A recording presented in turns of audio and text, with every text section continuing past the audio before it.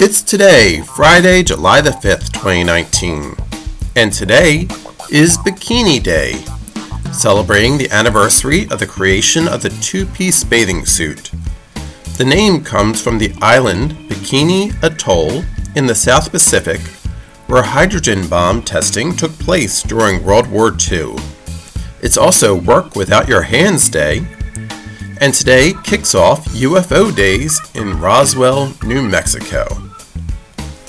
Today in 1989, Seinfeld, originally titled The Seinfeld Chronicles, first aired on NBC. In 1994, Amazon.com was founded in Bellevue, Washington by Jeff Bezos.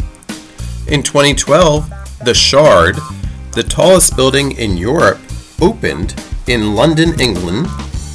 It was 309.6 meters, or 1,016 feet. And that's today, Friday, July the 5th, 2019.